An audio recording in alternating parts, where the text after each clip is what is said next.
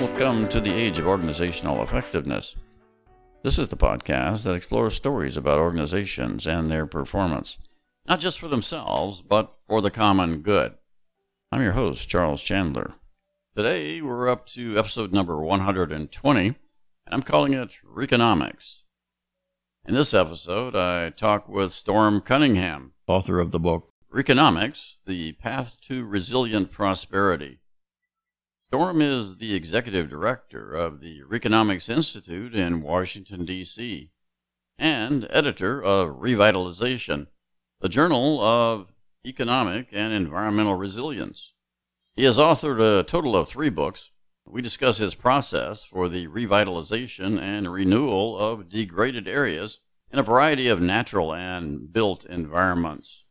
And I'm now joined by Storm Cunningham, who's the author of Reconomics, The Path to Resilient Prosperity, his 2020 book.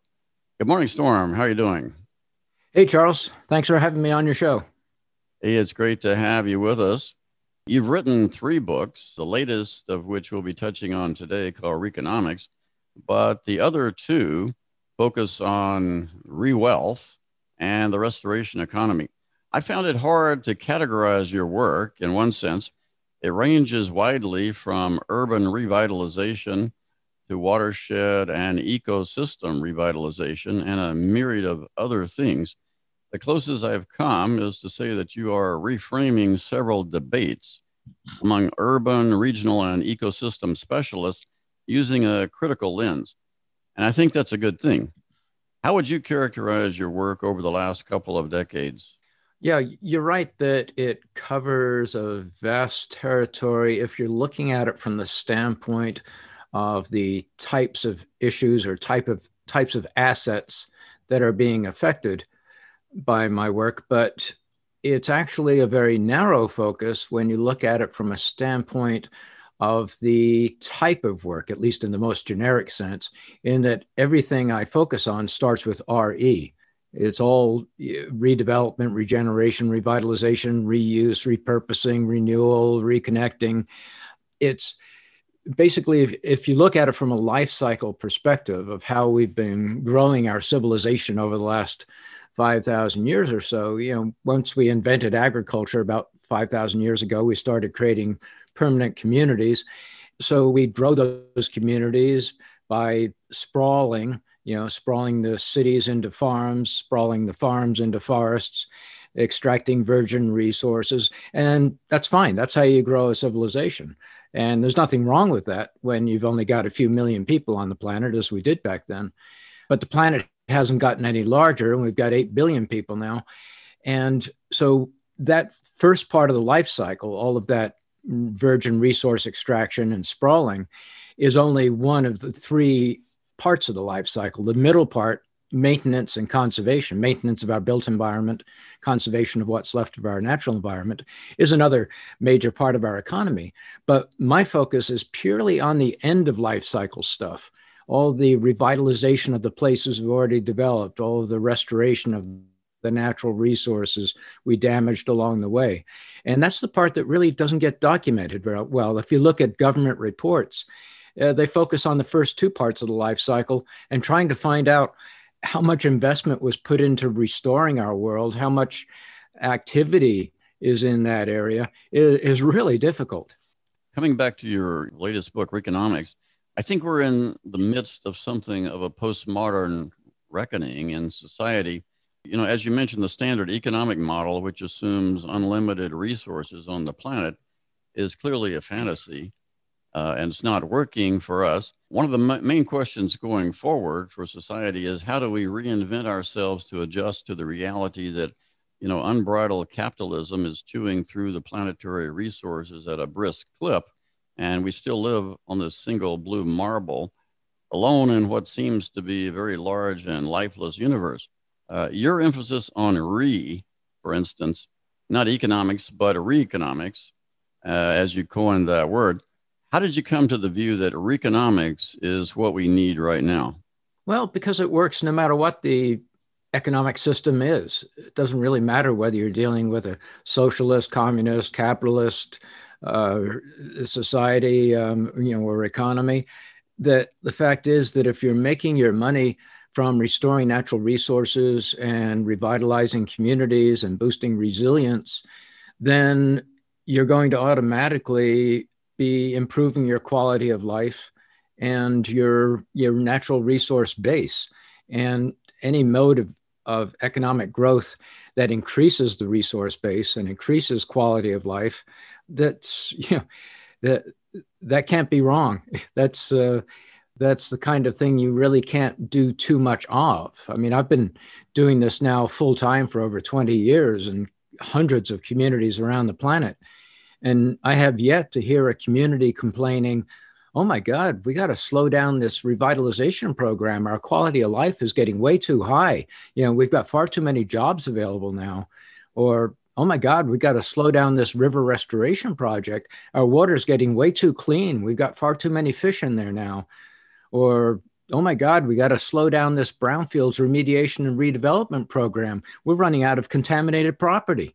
You just don't hear complaints like that. Yeah, you don't. So you cite Adam Smith in his book, Wealth of Nations, where he considered all wealth to come from labor as opposed to land or capital. And you point to a World Bank report that shows much of the world's current wealth relies on the continued inputs from various ecosystems that are being rapidly destroyed. How does Reconomics set us on a new course? It's well, basically what I said before is that the whole dynamic here is based on increase as opposed to reduction. That, as you know, maybe the biggest problem we have is in our accounting systems, that they're not full cost accounting systems. So we've got artificially low prices on all the products that come out of our natural resource base. An iPhone takes between 5,000 and 10,000 pounds of natural resources to make just one phone. And that's not reflected in the price of that iPhone. So if we were to adopt full cost accounting for everything, then it would very quickly become obvious that growing an economy based on increasing our resource base and on revitalizing the places we live is the only really viable way forward, especially with a growing population on a finite planet. Yeah. Well, today, many of the assumptions of postmodern reality are being questioned, including that new technologies will save us. And I don't think that's going to happen. In the urban and rural sectors, you focus a lot on redevelopment, which stands apart from the, let's say, neoliberal consensus that calls for development at home and abroad. How do you see things playing out in the urban and rural sectors going forward? Is it about technology or is it about something more basic that is reflected in your books? Uh, it is basic, but there is a technological aspect to this. And if you look at the word technology in its more generic sense, it simply means basically a technique for accomplishing something. We tend to think of technology as more of a product, a physical thing. But the technology I'm working with these days is basically the process of bringing places back to life. It's really weird that virtually every professional on the face of the planet, whether they're in a manufacturing company or a government agency or if they're a farmer, knows that to reliably produce something, you need to have a process. It's just common sense. But when you look at communities and regions and entire nations that say what we want to produce is revitalization or what we want to produce is resilience, and you ask them, okay, great, so what's the process? They don't have one. They tend to just dive right into doing individual projects and kind of hope that if they do enough good things, that revitalization or resilience will magically appear. And it's strange that these people are supposedly professionals and they're leaving the future of the places they're responsible for up to hope and magic. Yeah, you mentioned the need for strategy, and I think strategy is really all about getting leverage. Archimedes said, "Give me a lever and a place to stand, and I'll move the earth." Of course, that was somewhat fanciful. But tell us a little bit about the role of strategy and how you look at it. Well, that's a subject that I've always considered, kind of basic and common sense because if you go way, way back to my youth, I was in Army Special Forces, and Special Forces, Green Berets operate in 12-man teams behind enemy lines. So the concepts of strategy and tactics tend to be rather personal. They're taken very seriously. In the business world and in especially the world of community revitalization and resilience, uh, strategy is taken pretty seriously in the business world and really not very seriously at all in the public realm. People use the word a lot, but very seldom are they using it in any way accurately. And your point about strategy being a leveraging tool is correct. That the sole purpose of a strategy is to achieve success. It's the only reason it exists is to produce success.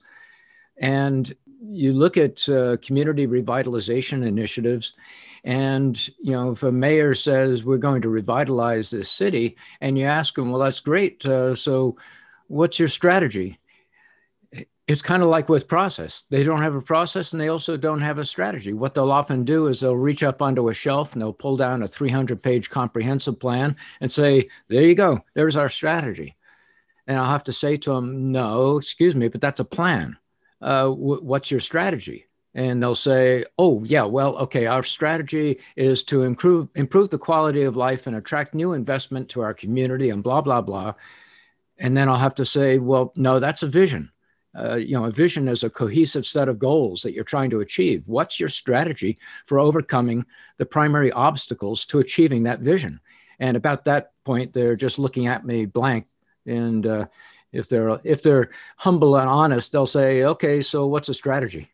Yeah, I think there's a lot of confusion around that. So, in a world where capitalism would have us favor rejection of the old and privileging the new, how can we rehabilitate and revitalize that which is already existing, as you advocate? It's primarily a matter of storytelling. Capitalists are attracted to making money and don't really care that much, at least not on an aggregate basis. Obviously, some individuals are more ethical and socially responsible than others. But in general, on a purer level, capitalism is just about making money however it can be made.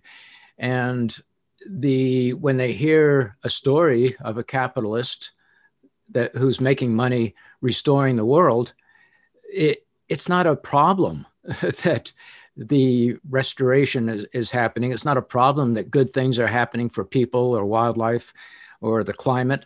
They're just interested in the money. So right now, there's over $2 trillion every year being spent on restoring natural resources and redeveloping and regenerating cities worldwide. And it's growing. It's the fastest growing portion of the economy, looked at it from a life cycle point of view.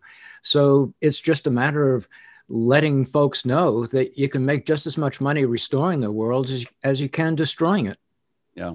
I worked in international development, and the old paradigm of sustainable development now seems tired and worn out. You note in your book that our world is now so degraded that only restorative redevelopment can give us a healthier, wealthier, and more beautiful future, especially in the face of the rising population. So, how do you see that playing out on a large scale, let's say nationwide in the US or in other countries around the world? Yeah, the dialogue's important. And, we've got to remember sustainable is never a real thing. It was really just a dialogue tool. And the trouble was that it did attract very large economic interest because, for the very reason that it was not a real thing. So a giant corporation could jump into it and saying we're involved in sustainable development, and nobody could bring them to task for not achieving it because there was no way of telling whether they were achieving it. So the nice thing about restorative development is that it's totally measurable. The metrics are everywhere. If you're doing a like I talked about a river restoration before, there are hundreds of river restoration projects taking place all around the globe right now, and thousands of stream restorations, especially urban streams. And you can measure that very easily. You can measure the water quality this year as opposed to last year or 10 years ago. You can measure the number of fish. You can measure the biodiversity. It's all, the metrics are the same with the built environment. You can measure the increase in property value when you reuse and restore historic building, or the productivity of that building and the jobs it's housing. All of these things are measurable. So restorative development is real. Sustainable development really isn't. The other problem with sustainable development is that almost everything that's done under that rubric is focused on reducing the amount of damage we do to the world. And, we can't have a brighter future just by slowing down the rate at which we destroy our world. We can only have a brighter future if we're actually undoing damage. And, it's not to say that reducing new damage is not important. It's critical, but it's not the same as making things better. You're just making things worse at a slower rate. Absolutely. We seem to be in limbo on which disciplines offer the intellectual high ground when it comes to strategizing or planning, implementation, and getting things done in general. We have, the traditional disciplines like city planning and architecture and engineering, economics, finance, but these are sort of differentiated and highly specialized tasks that may not bring things together in a way that's necessary to generate action, as you suggest. And so steps toward renewal are often lacking. Is leadership in this area something of an emergent property that almost any discipline can have, but it's the leadership that has to emerge really in the midst of the problems?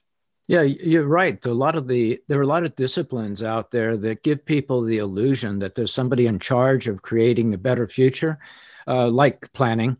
You'd think with a name like planning, that must be really holistic and comprehensive.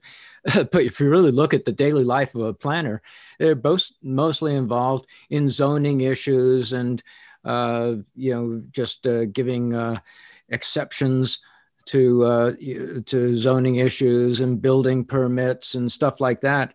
The grand planning of the future is something that, if they ever do it, it's very rare. And the other problem with the planning is that the creation of a plan is often an end unto itself. Because the mayors love to create the illusion that something's happening without taking any risk. And cutting a check for the creation of a plan is no risk. Receiving that plan is no risk. It's implementing that plan where the risk comes in. So almost all plans just go onto a shelf, and then 5 or 10 years later, the cycle starts again when they update the plan. So communities are stuck in this perpetual planning syndrome. And so nothing happens, but they've got the illusion that something's happening. There are plenty of disciplines that should be leading this restoration economy, like landscape architecture, but they've got no power. Conceptually, they could be involved in the restoration of the built and the natural environment in an integrated way, but they've got no ability to affect those changes. They basically just have to respond to whatever the owners, whether they're cities or private companies, request of them. Yeah, I think this is the key point, that all of these disciplines are working for somebody else.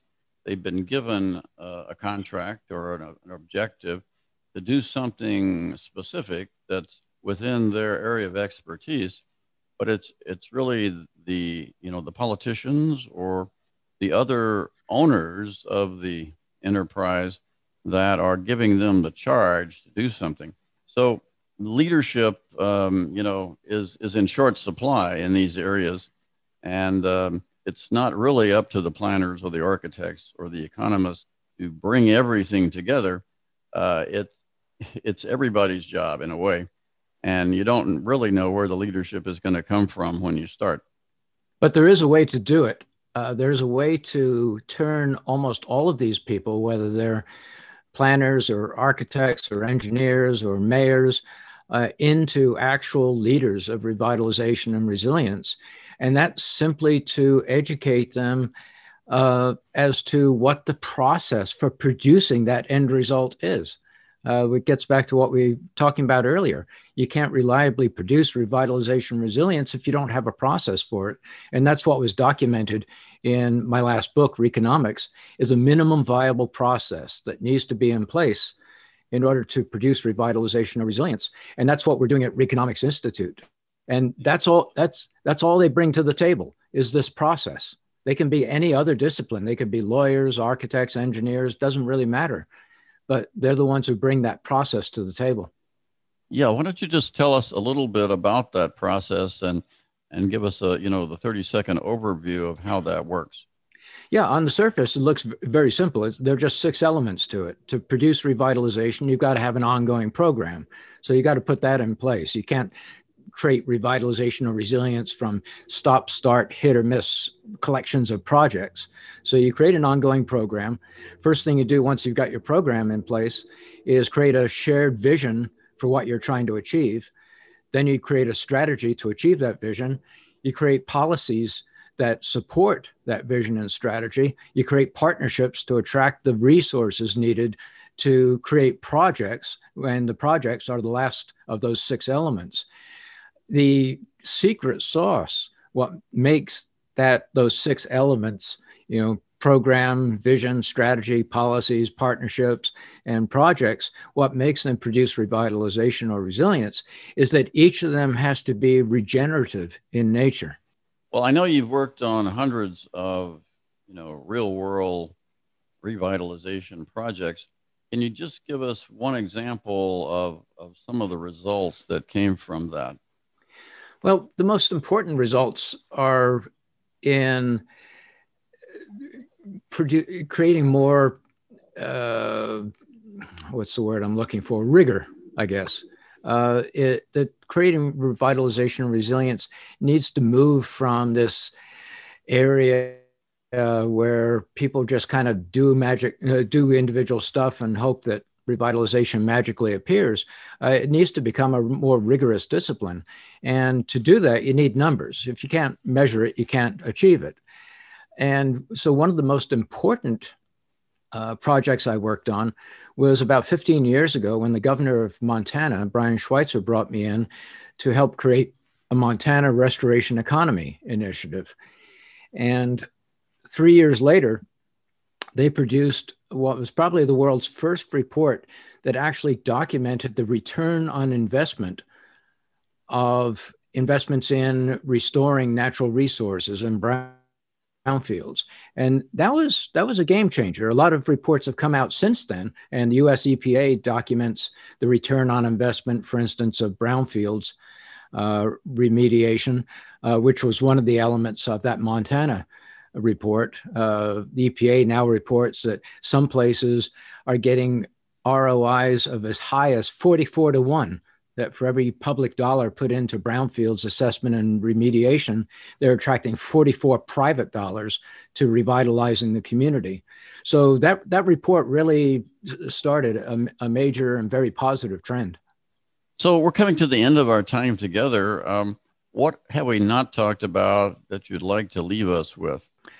Well, people don't have to get involved in this on a professional basis. If they don't want to actually restore the world for living or revitalize communities for living, there's a lot of potential here for doing this as a volunteer, as somebody who just cares about their community and wants to see it succeed. In which case, you don't need to get certified as a revitalization resilience facilitator. I mean, just reading the book, Reconomics, will enable you to go to the next city council meeting or neighborhood revitalization citizens group meeting or whatever, and offer, plug the gaps, basically show, okay, you guys are doing great work, but you're not doing this and this. And if you were, then your chances of success would be greatly increased. So there's a lot of work, a lot of potential here for simply doing this sort of work out of love, not just for money.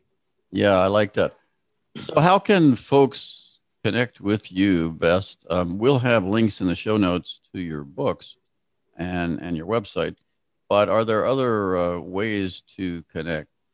Probably the easiest thing would just be to go to my public speaking site at stormcunningham.com, and the links to my books and all the organizations and publications I'm involved with are right there at stormcunningham.com. One of the reasons I'm able to stay on top of this whole world of revitalization and resilience is that I'm the editor of Revitalization, which is a journal of the restoration economy that comes out on the 1st and the 15th of each month at revitalization.org. So for folks who want to simply read good news about places that are being restored or revitalized from all over the planet on a regular basis, just go to revitalization.org. You can always read the current issue free of charge. And if you subscribe, then you get access to the 8,500 plus articles that are in the past issues. Yeah, sounds good. Well, thanks for being with us today, Storm. It's been very enlightening. Thank you, Charles. Appreciate being on your show. And that's about it for this episode. Join us again next time when we'll hear more stories about organizations and their performance, not just for themselves, but for the common good. In the meantime, you can access all of our podcast episodes at our website, ageofoe.com. I'm your host, Charles Chandler, saying so long for now.